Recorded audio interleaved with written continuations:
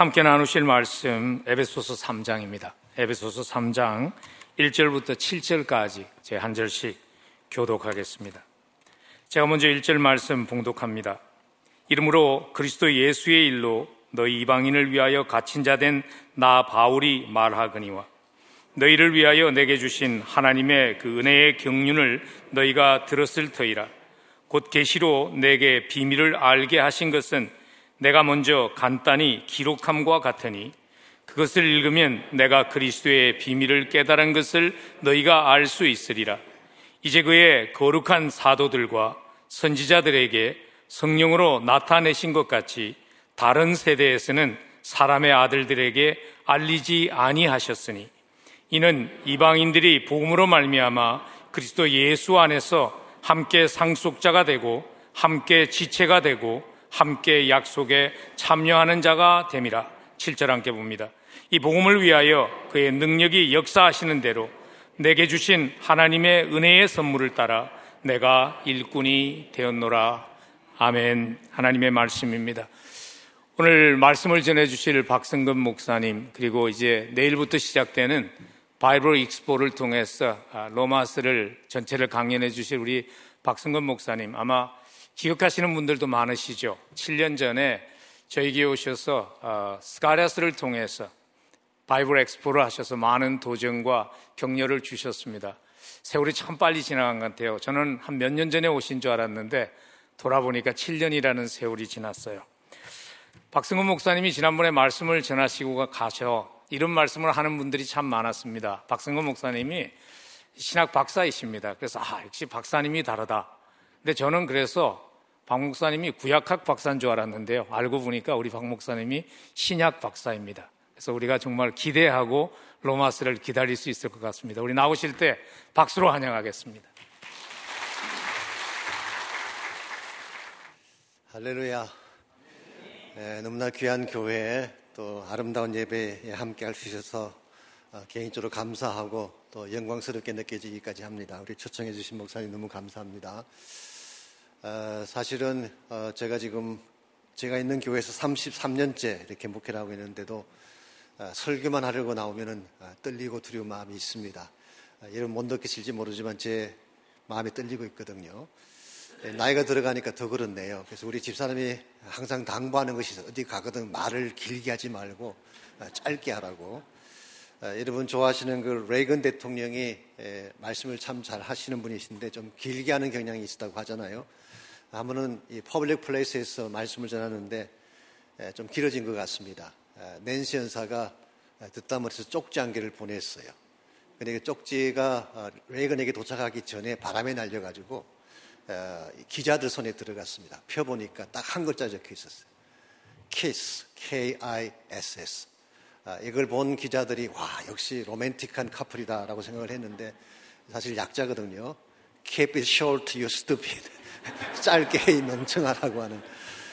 제가 이번에 가능하면 좀 짧게 하려고 생각을 합니다만은 하여튼 여러분 기도 많이 해주시고 또 하나님의 은혜를 주셔야지 또 내가 임하는 것이기 때문에 여러분 기도하시는 가운데에 모쪼록 좋은 말씀의 기회가 됐으면 좋겠고 또 함께 교제할 수 있는 그런 기회가 됐으면 좋겠습니다.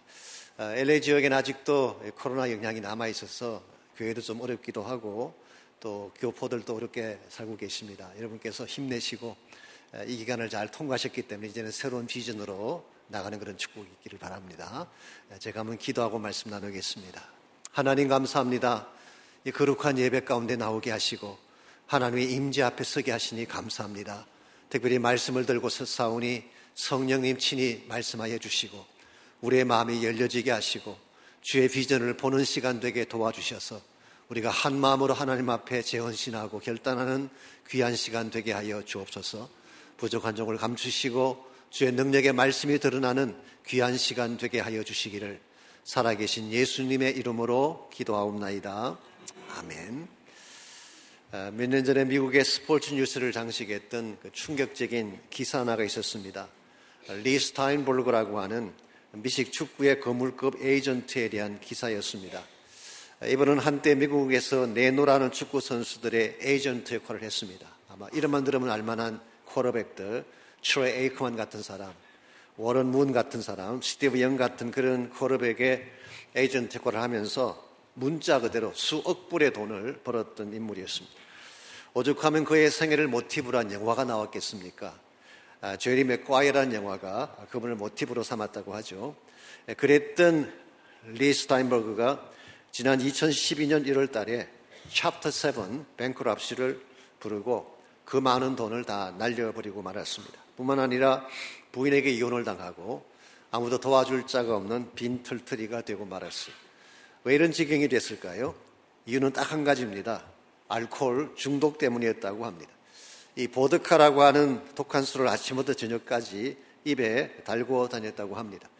처음에는 본인이 술을 마신다고 생각했는지 모르지만 결국 술에 붙잡혀서 중독의 사슬에 스스로 묶이게 된 것입니다. 우리가 인생을 살아가면서 무엇에 붙잡히느냐가 참으로 중요합니다. 술에 붙들리면 알코올 중독자가 되는 것입니다. 마약에 붙들리면 마약 중독자가 되고 물질과 권력에 붙잡히게 되면 돈의 노예가 되어서 인간성을 상실하게 되는 것입니다. 그러므로 우리가 건강한 삶을 살기를 원하고 바른 삶을 살기를 원한다면 바른 것에 붙들려야 되는 것입니다.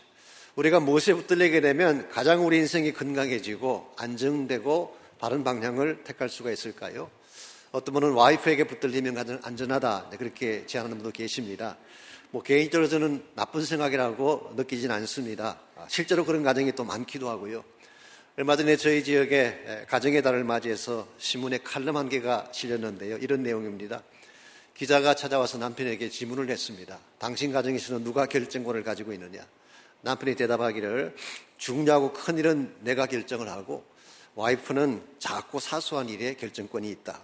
예를 들면 와이프는 부동산 문제나 은행 계좌 문제나 재정관리 같은 것, 아이들 교육 같은 문제에 대해서 결정을 하고 나는 세계평화, 환경 문제 이런 것에 대해서 결정을 한다고. 무슨 말인지 아시겠습니까? 결국 아내가 다 결정하는 뜻이 아니겠습니까? 아내에게 맡기는 것, 아내에게 붙들리는 것도 괜찮은 방법이긴 하지만 그러나 또 가끔 우리 자매님들이 변덕을 부리기도 하고 신비할 정도로 난해하게 말씀하실 때가 있습니다. 그러므로 정말 나의 삶을 다 맡겨도 괜찮은 대상, 내 모든 것을 다 의탁해도 나를 책임져 줄 수 있는 그런 분에게 내 인생을 맡겨야지 안전하지 않겠습니까? 과연 나의 전부를 맡겨도 괜찮을 뿐 내가 무슨 일을 해도 다 나를 도와주실 그런 분이 누구일까요? 결론부터 소개해드리면 예수 그리스도 한 분밖에 없습니다. 그분은 내 인생의 시작자요 내 삶의 주인이기 때문에 나를 누구보다 잘 아시고 나의 인생을 바르게 이끌어 주실 수가 있습니다. 그분은 진리가 되시고 길이 되시기 때문에 최선의 삶으로 나를 인도하실 것입니다. 무엇보다 그분은 생명을 바쳐 날 사랑하신 분이기 때문에 나에게 가장 복된 것, 행복된 것이 무엇인지를 잘 알고 나에게 아름다운 축복으로 함께 해주실 겁니다. 이런 면에서 여러분 그자가 이 땅을 살아가면서 예수 그리스도에게 붙잡히게 되면 여러분의 인생은 변화받을 수가 있게 되고 참된 가치를 향해 나아갈 수가 있는 것입니다. 이와 같이 예수님께 붙들리는 것이 가장 귀한 것이라고 말씀을 드렸는데 우리가 어떻게 할 때 우리 인생이 주님께 붙들려져서 하나님이 기뻐하시는 비전과 뜻을 향해 바르게 살아갈 수 있을지 오늘 주신 본문을 중심으로 이것을 함께 정리해 보려고 합니다. 오늘 같이 읽은 본문에 보시면 예수 그리스도에게 철저하게 붙잡혔기 때문에 남은 평생을 복음 위에 달려갔던 사도 바울의 고백이 기록이 되어 있습니다. 1절 말씀 보겠습니다. 이러므로 그리스도 예수의 일로 너희 이방인을 위하여 갇힌 자 된 나 바울이 말하거니와. 여기 보시면은 갇힌 자 된 나 바울이라는 표현이 나오죠. 아시는 대로 에베소서라는 성경은 옥중 서신이죠. 바울이 로마에 1차 투옥되었을 때 4권의 프리즌 이피스를 썼습니다. 그 중에 하나가 에베소서죠. 그래서 많은 분들이 갇혔다는 이 표현을 아마 로마 감옥에 갇힌 것을 말하지 않을까라고 짐작을 하시지만 본문을 자세히 보면 그런 뜻이 아닙니다. 우리나라 번역에는 확실하게 나와 있지 않지만 원문을 봐도 그렇고 심지어 영어 성경을 보아도 확실하게 구별할 수가 있습니다. 영어는 이렇게 되어 있습니다. I, 콤마 찍고 Paul, 콤마 찍고 The prisoner of Christ Jesus. 그러므로 prisoner라는 단어가 이 붙잡혔다는 이 단어가 갇혔다는 이 단어가 Christ Jesus에게 연결되어 있는 것입니다. 그러므로 사도 바울은 지금 자신이 감옥에 갇힌 사실을 밝히고 있는 것이 아닙니다. 내가 로마 감옥에 갇혀 있고 환경에 구속을 당하고 있고 고난 가운데 갇혔다 그렇게 말하는 것이 아니라 prisoner of Christ Jesus, 그리스도 예수에게 붙잡힌 자가 되었다, 그리스도 예수에게 갇힌 자가 되었다라고 말합니다. 사실 사도 바울에게 있어서 환경은 문제가 되지 않습니다. 감옥에 갇힌 것이든 어떤 상황에 처한 것이건 중요한 것은 in Christ, 내가 그리스도 안에 있느냐 없느냐가 더 중요한 것입니다. 이와 같이 사도 바울의 인생에 있어서는 그리스도가 최대의 가치였고 그리스도에게 붙잡히는 것이 그의 삶의 바른 방향이었기 때문에 그의 인생은 하나님 뜻을 위해 사는 것이 가능했던 것입니다. 여러분이 잘 아시는 바처럼 바울은 한때 편협된 종교주의와 권력에 사로잡힌 분 아닙니까? 바리새인으로서 당대 최고의 학문을 자랑했던 가말리엘 문화에서 직접 공부했던 사람이었습니다. 일찍이 유대 종교 핵심부에 들어가서 권력을 잡고 권세를 잡았던 것이 바울이죠. 물론 그때는 사울이라고 불렀습니다마는 이와 같이 큰 권세를 가졌던 사울이 무슨 일을 했나요? 예수 믿는 사람들을 잡아서 파괴시키는, 교회를 핍박하는 핍박자의 삶을 살아갔습니다. 이와 같이 수많은 크리스찬들을 박해하고 그들을 잡아들일 때에 바울의 마음을 사로잡고 있던 것이 무엇이었을까요? 진리였을까요? 하나님이었을까요? I don't think so. maybe 그의 마음속에는 정오심으로 꽉 찼을 가능성이 있고, 겉으로는 유대 종교를 위한다, 하나님을 위한다고 밝혔지만 실제 그 마음의 중심에는 탐욕이나 권력욕으로 가득 찼을 가능성이 많습니다. 이와 같이 자기 마음속에 꽉 차있는 권력욕을 가지고 수많은 사람들을 박해하며 살던 바울의 인생이 행복했을까요? 결코 행복하지 못했습니다. 만족스럽지 못했습니다. 열심히 뛰긴 뛰는데 겉도는 인생을 살 수밖에 없었습니다. 이와 같이 살아가던 사울이 다메섹 도상에서 예수 그리스도를 만나면서 그의 인생이 바뀌어지게 됩니다. 소위 말해서 진짜를 만난 것입니다. 지금까지 만나지 못했던 내 인생의 참된 가치, 나의 전체를 바쳐도 괜찮을 한 대상인 예수 그리스도를 만나게 되고, 그 순간부터 그리스도에게 붙잡힌 인생이 되었기 때문에 바울의 앞날은 그리스도를 위한 삶이 된 것입니다. 한 가지 흥미로운 사실이 뭔지 아십니까? 바울이 예수 그리스도에게 붙잡히게 되자 비로소 자기 마음을 꽉 잡고 있던 야망과 탐욕으로부터 자유케 되었다는 사실. 우리가 그리스도에게 붙들리게 되면 세상적인 모든 욕심과 야망으로부터 자유하게 되어지고 참된 가치를 향해 살 수 있게 되는 것입니다. 이런 면에서 오늘 여러분과의 삶 가운데도 그리스도에게 붙잡히는 삶의 변화, 이것이 참으로 필요합니다. 그래야만 우리 인생이 낭비하지 않을 수 있게 되고 바른 방향을 향해 바르게 살아갈 수가 있는 것입니다. 오늘 여러분의 마음 중심에도 무엇인가 붙잡고 있는 것이 있을 거예요. 여러분의 마음을 붙잡고 있는 것이 과연 무엇인가요? 돈입니까? 세상 성공이나 명예입니까? 물론 그와 같은 것도 필요할지 모르지만 그것은 진정한 가치가 아닙니다. 겉으로 보기에는 화려해 보이고 찬란해 보이지만 결국은 허무한 것이고 가변적인 것에 불과한 것입니다. 이런 면에서 세상의 모든 것들은 화려하지만 페이크다, 가짜다, 그렇게 표현할 수가 있겠습니다. 저에게는 딸이 둘이 있는데요. 물론 지금은 다 성장을 했습니다마는 그 큰애가 어릴 때 솔직히 새 옷을 사줄 수 있는 기회가 별로 없었습니다. 왜냐하면 저희 교회 성도님들이 자기 아이들에게 입히던 옷을 가지고 와서 이거 몇 번 안 입던 것이다, 새 옷과 거의 진비 없다, 그러고 갖다 주셨기 때문에 굳이 저희들이 돈을 지불해서 좋은 옷을 살 필요가 없었습니다. 그래서 항상 얻어 입는 옷을 입고 다니던 그 아이가 학교에 들어가면서 하루는 엄마에게 이렇게 말을 했어요. 자기도 브랜드 네임이 있는 새 옷을 입고 싶다고. 엄마가 좀 마음이 아파가지고 저희 이제 웨스턴이라는 그 거리에 가게 되면 한국 백화점이 있습니다. 거기 가서 아디다스라고 하는 브랜드 네임 있는 옷을 사서 왔어요.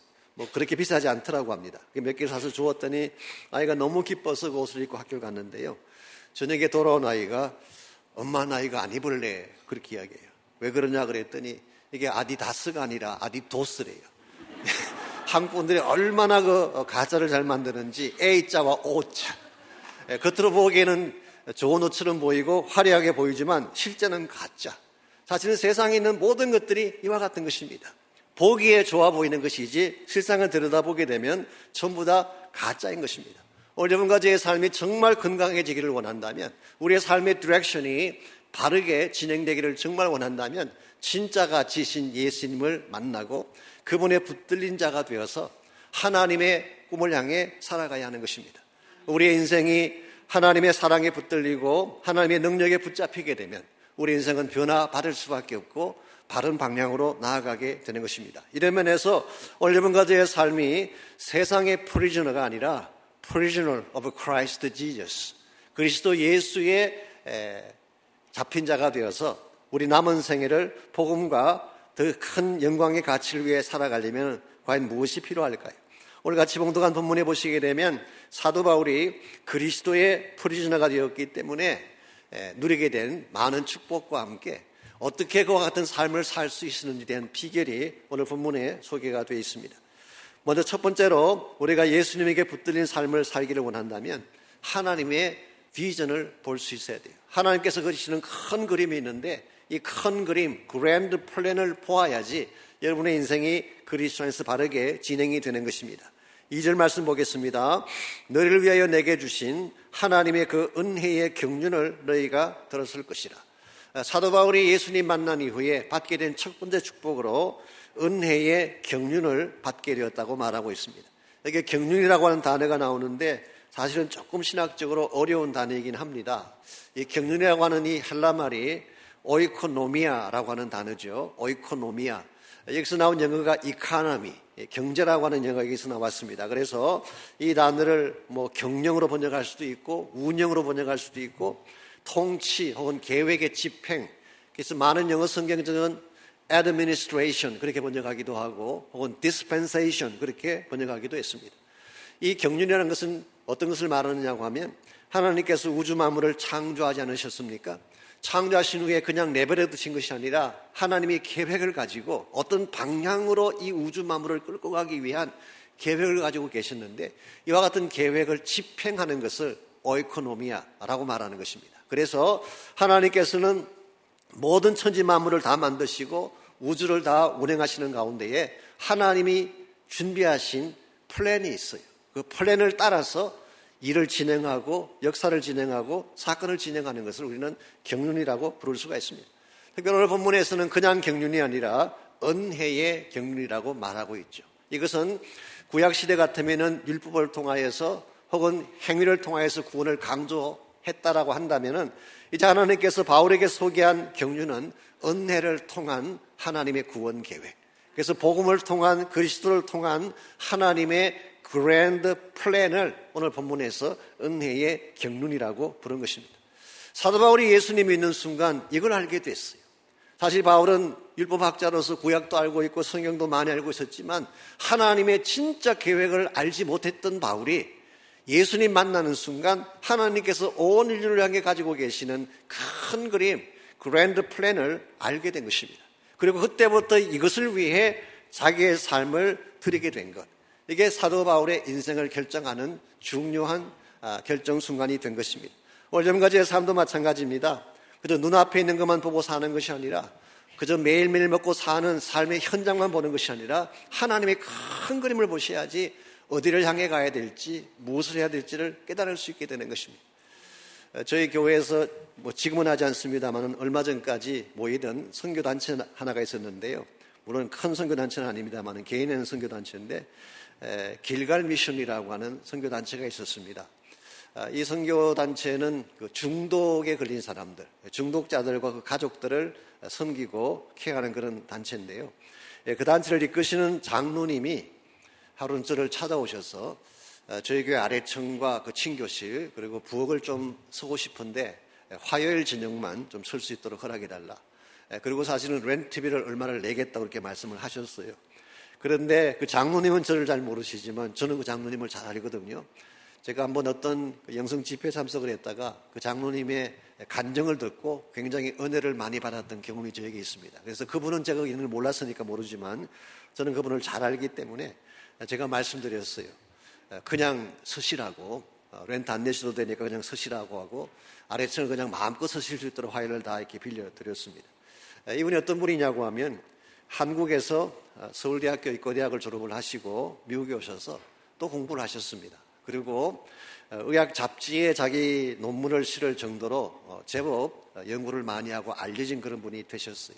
그러다 보니까 명예도 갖게 되고 또 돈도 많이 벌게 되고 해변이 내려다 보이는 곳에 큰 저택을 구입을 하고 주말이면 보트를 타고 나가서 이렇게 즐기는 그런 생활을 하셨어요. 외형상 보게 되면 사실 모든 걸 다 갖춘 사람처럼 보이죠. 모든 걸 다 갖춘 것처럼 보입니다. 그런데 본인의 말씀에 하면은 something's missing. 뭔가 자기 마음속에 한 가지 빠진 것이 있더라는 거죠. 그게 뭔지는 모르겠는데 그 허전한 마음의 구멍이 있어서 그걸 채우기 위해 술을 마셨는데 그걸로 해결이 안 된 것입니다. 도박에 손을 댔는데 그것으로도 해결이 안 됐어요. 그래서 나중에 결국 마약에 손을 대게 되고 처음에는 물론 속여가면서 몰래 마약을 했지만 그게 드러나지 않겠습니까? 결국 발각이 되면서 라이센스를 박탈당하게 되고 하던 모든 일들을 다 놓게 된 것입니다. 그렇게 되니까 가세가 기울기 시작하고 자기 몸도 굉장히 황폐하게 변화가기 시작했습니다. 하루는 자기 방에 누워 있는데 거실에서 자기 부인과 딸아이가 하는 대화 소리가 들려왔어요. 딸아이가 말하기를 I hate my daddy. 아빠가 너무너무 밉대. 그 말을 듣는 순간 아하, 나는 한 가정의 가장으로서 실패했구나. 나는 의사로서도 실패한 사람이구나. 나는 이 땅에 인간으로서 살아갈 가치가 없는 실패자구나. 여기까지 생각이 미치면 결론이 뭐겠어요? 결국 목숨을 끊는 것입니다. 그리고 이분이 실제로 목숨을 끊으려고 작정을 하고 집을 나섰는데요. 정말 하나님의 특별한 은혜로 한 교회가 마침 집회를 하고 있는데 그 자리에 참석을 했다가 살아계신 예수님을 만나게 된 것입니다. 지금까지 예수님 없이 살아가던 이분이 예수를 만나는 순간 비로소 눈이 떠진 거예요. 정말 생명이 무엇인지 인생이 무엇인지를 깨닫게 되고 그때부터 변화가 일어나기 시작을 했어요. 물론 많은 노력이 필요했죠. 재활 프로그램을 다 마쳐야 되니까 많은 노력이 필요했지만 그 모든 과정을 잘 감당을 하고 라이센스를 다시 회복을 하고 사실은 얼마 전까지도 MD로서 프랙티스를 하셨어요. 그런데 과거에 그가 일을 할 때 목적하고 지금은 일하는 목적이 달라요. 과거에는 열심히 일을 해서 번 돈을 가지고 자기가 얼마나 누릴까 이 쾌락을 누리기 위한 것에 돈을 썼는데 이제는 그게 관심이 없어요. 열심히 해서 번 돈을 가지고 아까 말씀드린 것처럼 중독에 빠진 사람들을 도와주고 그들의 가족을 섬기는 일에 자기의 모든 것을 바치며 살아가고 계세요. 이게 예수님 만났을 때 일어날 수 있는 변화예요. 정말 예수님 만나고 내 인생이 무엇을 위해 살아가야 되는가를 알게 되는 순간 여러분의 삶의 방향이 바르게 되는 것입니다. 이런 의미에서 그저 주어졌으니까 살자 이것만큼 한심한 인생관이 없습니다. 하나님 여러분과 저에게 인생을 주실 때는 목적이 있어요. 큰 그림이 있는 것입니다. 이 하나님의 큰 그림을 바로 인식하시고 이것을 향해 달려가야지 한 번을 살아도 후회하지 않는 바른 삶을 살 수가 있는 것입니다. 이와 같이 우리가 예수 그리스도를 나의 주인으로 삼게 되면 그리스도에게 붙들린 자가 되게 되면 첫 번째로 하나님의 그랜드 플랜에 참여할 수 있게 돼요. 두 번째로 우리가 그리스도에게 잡히려면 영적인 통찰력, 이 스피리추얼 인사이트를 가져야지 하나님에게 잡힌 사람으로서 바르게 살아갈 수가 있습니다. 우리가 하나님의 큰 그림을 보는 것도 중요하지만 큰 그림을 본 후에는 하나님이 구체적으로 내 삶을 어디로 이끄시나 영적인 통찰력이 있어야지 바른 하나님의 일을 할 수가 있게 되는 것입니다. 오늘 보면 3절에서 6절까지를 보시게 되면 하나님께서 바울에게 주셨던 두 번째 축복이 이렇게 소개가 되고 있습니다. 3절입니다. 곧 계시로 내게 비밀을 알게 하신 것은 내가 먼저 간단히 기록함과 같으니 그것을 읽으면 내가 그리스도의 비밀을 깨달은 것을 너희가 알 수 있으리라. 여기 사도 바울이 비밀을 말합니다. 하나님이 본인에게 비밀을 알게 하셨대요. 이 비밀이라고 하는 것은 미스테리 혹은 무스테리온이라는 헬라 말인데요. 이것은 과거에는 감추어져 있던 것인데 어떤 때가 되었을 때 하나님이 다시 밝혀 보여주는 것을 바울은 비밀이라고 그렇게 부르고 있습니다.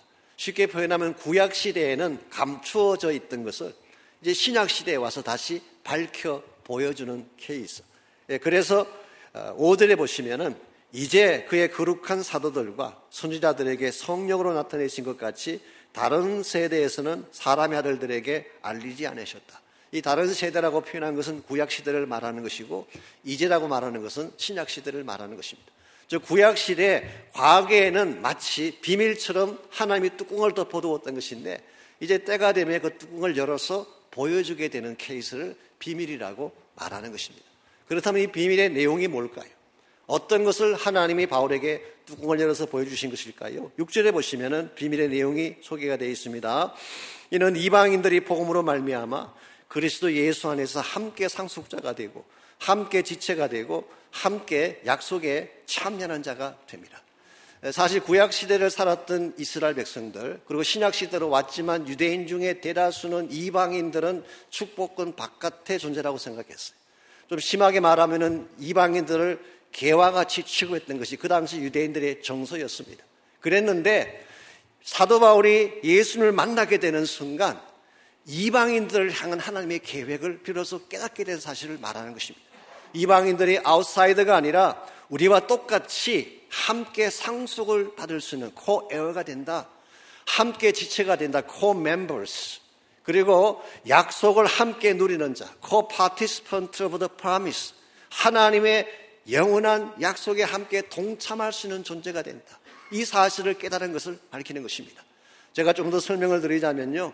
사실은 구약 시대에도 하나님이 이것을 밝힌 바 있습니다. 깨닫지 못한 것뿐이지. 예를 들어 창세기 12장에 보시게 되면 하나님이 아브라함을 처음 부르실 때에 어떤 약속하셨어요? 내가 너 이름을 창대케 하고 너를 복을 삼겠다. 옛날 성경에는 복의 근원이 되겠다 이렇게 말씀하셨는데요. 내가 너에게 복을 주되 복의 근원으로 삼는데 너로 말미암아 모든 족속이 복을 받게 되리라. 거기서 말하는 모든 족속은 all nations, 모든 민족을 말하는 거예요. 하나님 아브라함을 선택하실 때에 아브라함과 그 후손들만 구원하려고 선택하신 것이 아니라 아브라함으로 말미암아 모든 열방이 다 구원받게 되는 플랜을 하나님이 갖고 계셨던 거예요. 그런데 다만 이스라엘 백성들이 인식하지 못한 것뿐이죠. 사실 하나님이 이스라엘 택한 목적이 뭔가요? 제사장 나라로 택했잖아요. 제사장 나라를 통해서 모든 열방을 다 하나님이 구원하시기 위한 것이 하나님의 원래적인 플랜이었는데 이 사실을 그들은 인식하지 못한 것뿐이에요. 그런데 사도 바울이 예수님 만나고 그리스도에게 붙잡히게 되는 순간 이와 같은 하나님의 계획을 밝혀보게 된 것. 이와 같이 지금까지는 몰랐지만 하나님의 깊은 마음, 깊은 뜻을 깨닫게 되는 것을 영적인 통찰력, 영적인 이해라고 말하는 것입니다. 오늘 여러분과 저에게 이와 같은 영적 통찰력이 필요해요. 그래야 하나님의 뜻도 알 수가 있게 되고 하나님께서 어디로 가는지도 이해할 수가 있게 되는 것입니다. 이와 같은 영적 통찰력은 무엇을 통해 주어질까요? 오늘 본문을 다시 보시게 되면 영적 통찰력을 가져오게 하는 두 가지 채널이 오늘 본문에 소개되고 있어요. 먼저 3절에 보게 되면 계시를 통해 그랬어요. 5절에 보게 되면 성령으로 나타내셨다. 여기서 계시라고 하는 이 말은 말씀이라는 것과 같은 뜻입니다. 이 기록된 계시가 성경 말씀이잖아요. 그러면 여기서 계시, revelation이라고 하는 것은 하나님의 말씀을 말하는 것입니다. 자, 하나님의 말씀 속에는 하나님의 모든 계획이 다 들어있어요. 하나님의 사랑하심과 하나님의 선택과 구원과 하나님 나라에 대한 모든 것들이 하나님의 계시의 말씀 속에 다 들어있는 거예요. 그러므로 여러분과 제가 정말 하나님의 깊은 세계를 보기를 원한다면 말씀을 알아야 돼요. 그런데 말씀만 가지고는 안 된다는 거예요. 두 번째로 주신 것이 성령의 나타내심, 즉 성령의 조명을 통해 기록된 말씀의 진리를 조명시켜 주시고 깨닫게 해주시는 것. 그래서 계시를 통하여 성령의 나타내심을 통하여 이 두 가지 요소가 사실은 우리의 영적인 통찰력을 가져오게 하는 비결이 되는 것입니다. 이런 면에서 여러분과 제가 그냥 교회만 계속 다니는 것보다는 말씀을 통해 또 성령의 조명을 통해 하나님의 깊은 마음을 알 수 있어야 돼요. 영적 세계를 알 수 있어야 돼요. 그래야지 여러분들이 악한 세대 가운데 바르게 살아갈 수가 있지. 말씀의 진리도 깨닫지 못하고 성령께서 나에게 조명해 주시는 진리도 알지 못한 가운데에 어떻게 험한 세상에서 바르게 살아갈 수가 있겠어요. 그래서 구약에 보시면요, 하나님이 이스라엘 백성을 출애굽시키실 때, 출애굽기가 40장으로 되어 있는데요, 여러분께서 출애굽기 그러면은 이스라엘 백성의 애굽에서 탈출한 그 사건만 기록한 줄 알지만 실제 출애굽기에 가장 많이 나오는 내용이 뭔지 아십니까? 사실은 성막에 대한 것이 가장 많이 나와요. 성막에 대한 기사가 13 chapters, 13장이나 나옵니다. 자, 이스라엘 백성을 하나님이 이끌어내실 때요, 홍해를 건넙니다. 홍해 건넌 이후에 사실은 팔레스타인으로 들어갈 수 있는 가장 그 첩경 길이 어디냐고 하면 해변가를 통해 가는 길이에요. 그렇게 가면은 열흘 정도면은 가나안까지 들어갈 수가 있습니다. 그런데 그렇게 가지 않고 이스라엘 백성이 남쪽으로 내려와요. 시나이 반도 남쪽으로 내려옵니다. 왜 그렇게 했는가? 제가 신학교에서 구약 성경을 배울 때, 이 구약 개론을 들을 때 우리 교수님은 그렇게 설명해 주셨어요. 왜 이스라엘 백성이 직진하지 못하고 남쪽으로 내려왔는가? 왜냐하면 그 당시 해변 지역에는 블레셋이라고 하는 아주 막강한 그 이방 민족이 살고 있었습니다. 그래서 그들을 피해가기 위해서 남쪽으로 내려간 거다, 이렇게 설명하셨고, 저는 또 그런 줄 알았죠, 그때는. 근데 나중에 생각해 보니까 그게 좀 앞뒤가 안 맞다는 생각을 하게 됐어요. 왜냐하면은 하나님 이스라엘 백성을 이끌어내실 때 홍해를 가르고 이끌어내신 하나님이, 이 불가능의 바다를 가르고 나오게 하신 그 하나님이 한 민족 때문에 이스라엘 백성을 남쪽으로 내려가게 했다. 앞뒤가 맞지 않는 것 같아요. 그래서 하나님은 사실은 처음부터 의도적으로 이스라엘 민족을 가나안 땅에 들어가기 전에 시나이 반도로 먼저 내려오게 한 거예요. 두 가지 목적입니다. 첫 번째는 시내산 밑에서 율법의 말씀을 받게 하기 위해서. 그래서 19장에 보게 되면 이스라엘 백성이 시내산 밑에서 모세를 통해 율법의 말씀을 받게 되는 것이죠. 두 번째 목적은 아까 소개해드린 것처럼 성막을 짓게 하기 위해서. 성막이라고 하는 것은 하나님의 임재를 상징하는 것이고 하나님의 성령의 임재를 의미하는 장소이죠. 그래서 하나님께서는 너희들이 가나안 땅에 들어가기 전에 먼저 말씀을 받아야 된다. 그리고 하나님의 임재가 있어야 된다. 이 두 가지 요소를 먼저 주시기 위해서 시나이 반도로 내려오게 하고 시내산에서 율법의 말씀과 성막을 다 지은 후에 비로소 가나안으로 들어가게 하신 거예요.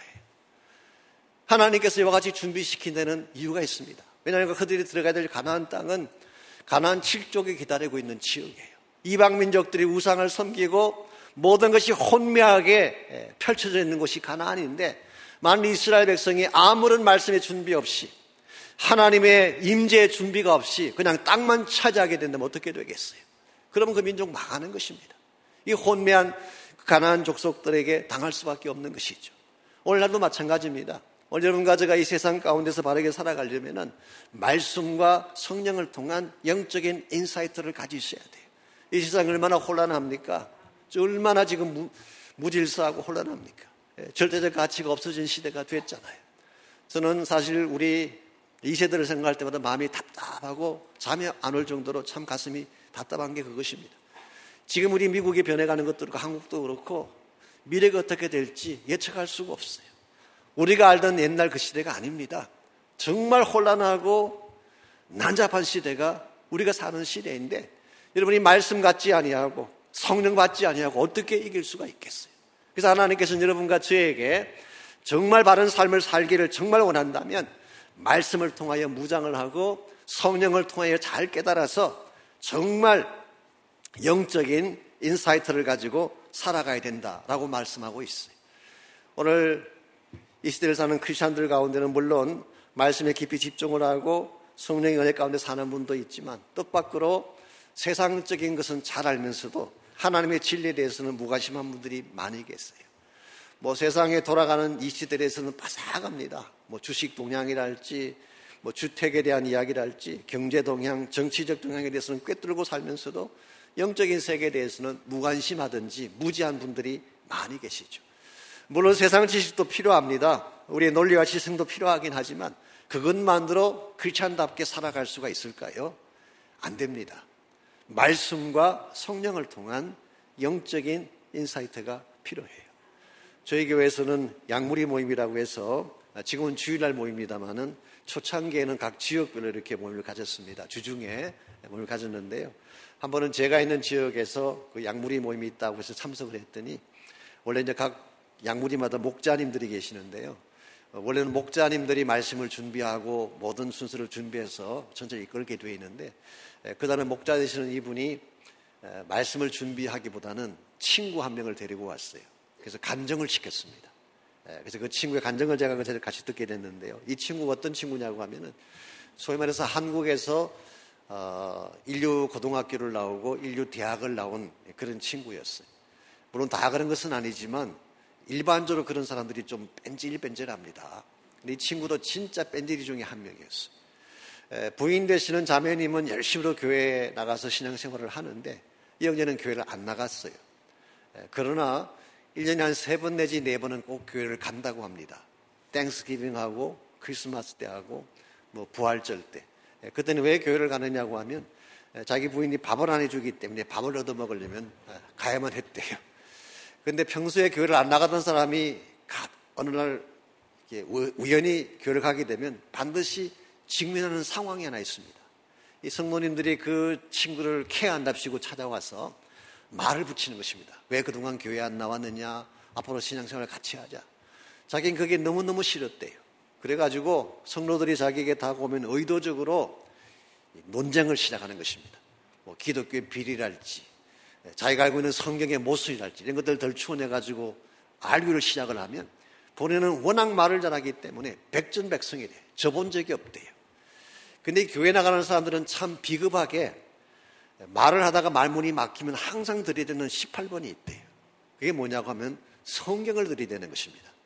그럼 성경에 의하면, 그리고 성경을 들이대는 순간 자기 성경을 모르니까 알교 포인트가 없어지는 거예요. 그래서 분명히 자기가 이길 수 있는데 성경 때문에 치고 지니까 이분이 좀 세상 말로 야마가 돈 거예요. 토기 오른 거예요. 그래서 결심을 했습니다. 그래서 성경이 뭐길래 교회 나가는 사람들이 뻥끗하면 성경 그러느냐, 내가 한번 작심하고 성경을 읽겠다라고 생각을 하고 실제로 성경책을 구입을 하고 큰 노트북 하나를 구입을 하고 이왕 공부하는 거 철저하게 공부하자고 성경 사전도 구입을 하고 성경 주석까지 구입을 해가지고 정말 성경 구절을 한 구절씩 verse by verse basis로 창세기부터 쫙 읽어내려가면서 필기해가면서 하루에 3시간 4시간씩 공부를 했대. 심지어는 아시아 쪽에 출장 갈 일이 있으면 비행기 안에서도 성경 가져와서 읽었대. 그러면 지나가는 스튜디오스가 와서 묻습니다. 목사님 어디까지 가시냐고. 비행기 타고 가면서까지 성경 읽는 사람이 목사 말고 누가 있겠어요. 사실은 목사인 저도 안 하는데, 그렇게 안 하는데, 그러면 속으로 야 웃기지 말라 그러면서 1년인가 1년 반 남짓 하게 성경을 다 읽었습니다. 그리고 나서 내린 결론이 하나 있어요. 이 성경을 누가 썼는지는 모르지만 한 가지 내가 확신하는 것은 절대로 이 성경은 인간이 쓸 수 있는 책이 아니다라고 하는 결론을 내린 것입니다. 왜냐하면 성경의 앞뒤가 착착 다 맞죠. 구약과 신약이 짝이 있지. 그리고 사실 40여 명이 서서 만든 책인데 이게 통일성이 있지. 이 모든 걸 볼 때 이건 사람이 쓸 수 있는 게 아니라는 거예요. 누군가 초자연적인 존재가 쓴 것이다. 그러나 아직 예수님을 믿은 건 아닙니다. 성경의 초자연성을 인정한 거예요. 그랬더니 이분이 한국에 출장 나갈 일이 있어서 자기 어머니 댁에 3일을 머물게 됐습니다. 근데 어머니는 정말 신실하게 교회 나가시는 권사님이에요. 어머니 집에 가서 있는 동안에 이분은 습관 중에 하나가 어디 가든지 읽을 거리가 없으면 못 견딘데 뭘 읽어야 돼요. 근데 어머니 집에 갔더니 그 흔한 잡지도 하나 없고 주간지도 하나 없고 읽을 책이 하나도 없어요. 근데 선반에 보니까 한 권의 책이 딱 꽂혀 있는데 토마스 아 캠피스가 쓴 그리스도를 본받아라는 책이 꽂혀 있었어요. 제가 보나마나 틀림없이 예수쟁이 책이니까 안 읽으려고 했지만 워낙 읽을 거리가 없어서 심심하니까 그 책이라도 읽자 그리고 읽어내려 가다가 물론 성령께서 역사하신 거겠죠. 그리고 그동안 읽었던 말씀이 그때 아마 자기 마음속에 등장해서 그렇게 된 것이겠지만 그 책을 읽어내려 가다가 살아계신 예수를 만나게 된 거예요. 주님을 나의 구원자로 영접하고 났더니 얼마나 마음이 기쁘고 편안한지. 그래서 저녁에 어머니가 돌아오셨을 때 물었습니다. 어머니 도대체 이 책 어디서 가져온 거냐고. 그랬더니 어머니가 답변하시기를 사실은 어머니가 나가는 교회에서 40일 동안 특별 새벽 기도를 했는데 한 번도 빠지지 않고 개건했다고 해서 담임 목사님이 개건상으로 주신 책이래요. 그래서 한 번 더 물어봤습니다. 그 어머니께서 지난 40일 동안 하루도 빠지지 않고 교회 나가서 무엇을 위해 기도하셨습니까? 물었더니 그야 두말할 필요 없이 내 사랑하는 아들 너의 구원을 위해서 기도했지 그러더래요. 이건 얼마나 신비로운 하나님의 역사입니까? 어머니는 이 아들의 구원을 놓고 지난 40일 동안 하루도 빠지지 않고 하나님 앞에 나가서 기도를 했는데 40일 개건했다고 받은 개건상을 아들이 출장 나왔다 읽고 예수를 만나게 된다는 것. 이게 하나님께서 하시는 일이에요. 여러분, 하나님의 세계라고 하는 것은 신비로운 세계입니다. 우리의 논리를 넘어선 세계예요. 이성적인 판단으로 절대 하나님의 세계를 이해할 수가 없습니다. 오늘도 하나님께서는 이와 같이 일하시는 분이기 때문에 여러분께서 하나님을 바로 알기를 원한다면 영적인 인사이트를 가져야 돼요. 정말 계시의 말씀을 통하여 성령의 조명을 통하여서 하나님의 뜻을 바로 알고 하나님의 깊은 심정을 깨닫게 되어질 때에 하나님 나라 위에 쓰임받을 수가 있는 것입니다. 이와 같이 여러분과 제가 예수 그리스도를 만난 이후에 그분에게 붙잡히게 되면 1차적으로는 그분이 가진 큰 플랜, 큰 비전을 볼 수 있게 돼요. 두 번째는 그분 안에서 말씀을 통하여 성령을 통하여 하나님의 뜻을 알게 되는, 이게 두 번째 축복이에요. 세 번째로 그때 비로소 주어지게 되는 것이 진정한 삶의 과제를 발견하게 되는 것입니다. 정말 예수님 만난 이후에 여러분이 영적인 인사이트를 통해서 하나님 안으로 들어가게 되면 내가 일평생 살아가야 될 삶의 태스크를 갖게 되는 것입니다. 7절 말씀 보시면은 사도 바울은 본인의 삶의 과제를 이렇게 소개합니다. 이 복음을 위하여 그의 능력이 역사하시는 대로 내게 주신 하나님의 은혜의 선물을 따라 내가 일꾼이 되었노라. 이 복음을 위하여, 이 사도 바울은 본인이 해야 될 사명의 목적을 바로 알고 있습니다. For this gospel. 어떤 복음인가요? 하나님의 비밀이 있는 이 복음, 인류의 구원과 소망이 담겨져 있는 온 인류의 유일한 해답인 이 복음을 위하여 그의 능력이 역사하시는 대로 사도 바울 사역의 능력의 원천이 소개되고 있습니다. 바울은 자신의 능력으로 일한다고 말하고 있지 않습니다. 하나님의 능력을 따라서. 세 번째로 그가 하는 사역의 베이시스가 나와 있는데 내게 주신 하나님의 은혜의 선물을 따라. 이 은혜의 선물이라고 하기 때문에 어떤 분들은 은사라고 생각하기도 하시지만 사실 기프트라는 말 자체가 꼭 은사만 의미하는 건 아닙니다. 사실은 이것이 동격이에요. The gift of the grace. 은혜라고 하는 선물, 그렇게 번역할 수 있는 단어예요. 그러므로 사실은 사도 바울이 받은 은혜를 말하는 것입니다. 바울은 알고 있었어요.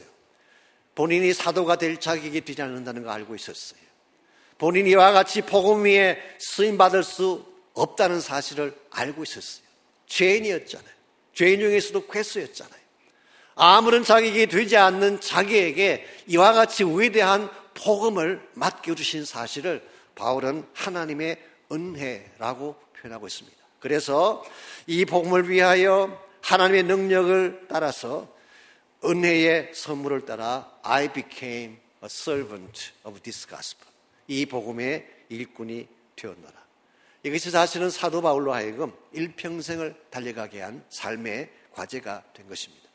바울은 처음부터 본인이 자격이 되지 아니하지만 하나님의 특별한 은혜로 이와 같이 사도가 된 사실을 알았기 때문에 성경을 보시면 아시겠지만 하나님 부르심 받은 이후로 바울이 그 부르심에 대해서 후회했다는 기록을 어디에서도 찾아볼 수가 없어요. 언제나 감격해했고 감사해했고 이 복음 위에 자신의 인생을 드리게 된 것을 감격스럽게 고백한 말씀들을 읽어볼 수가 있습니다.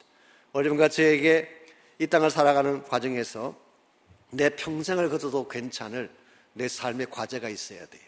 정말 하나님의 복음을 위해 주의 나라 목적을 위해 내 삶을 기꺼이 드릴 수 있는 삶의 타스크가 있어야지 여러분께서 인생을 낭비하지 아니하고 바르게 살아갈 수가 있는 것입니다. 오늘날 하나님의 교회 다니시는 분들 가운데는 사실 많은 것을 가지고 있음에도 불구하고 이것을 낭비하는 분들이 계십니다. 예컨대 여러분에게 물질이 주어져 있고 재능이 주어져 있고 뭐 지성이 주어져 있잖아요.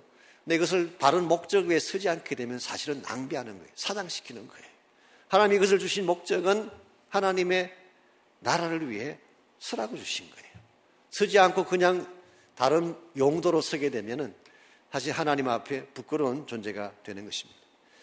이 지역에도 쇼핑몰 같은 데 가시게 되면은 파킹하기가 어렵잖아요. 저희 있는 지역도 마찬가지입니다. 특별히 연휴 같은 때는 쇼핑몰에 가서 파킹하는 게 진짜 힘들어요. 저희 집사님 한 분이 연휴를 맞이해서 쇼핑몰에 갔다가 파킹 자리를 찾지 못해가지고 정말 몇 시간을 돌다가 천신만고 끝에 명당제 하나를 발견하게 됐어요. 엘리베이터 바로 앞에 있는 이 파킹 스페이스를 발견한 것입니다.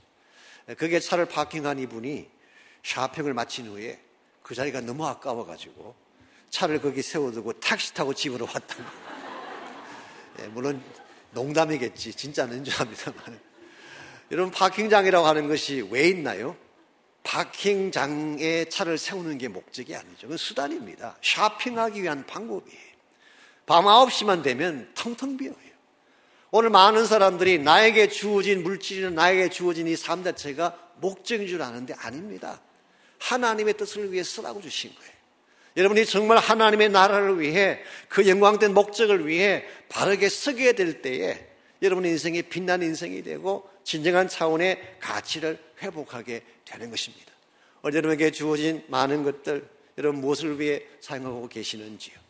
하나님의 부르심과 복음을 위해 쓴다면은 여러분께서 가지신 그 모든 소유는 진정한 가치를 찾게 되고 그때 남기는 열매야말로 진정한 열매, 영원한 열매가 되는 것입니다.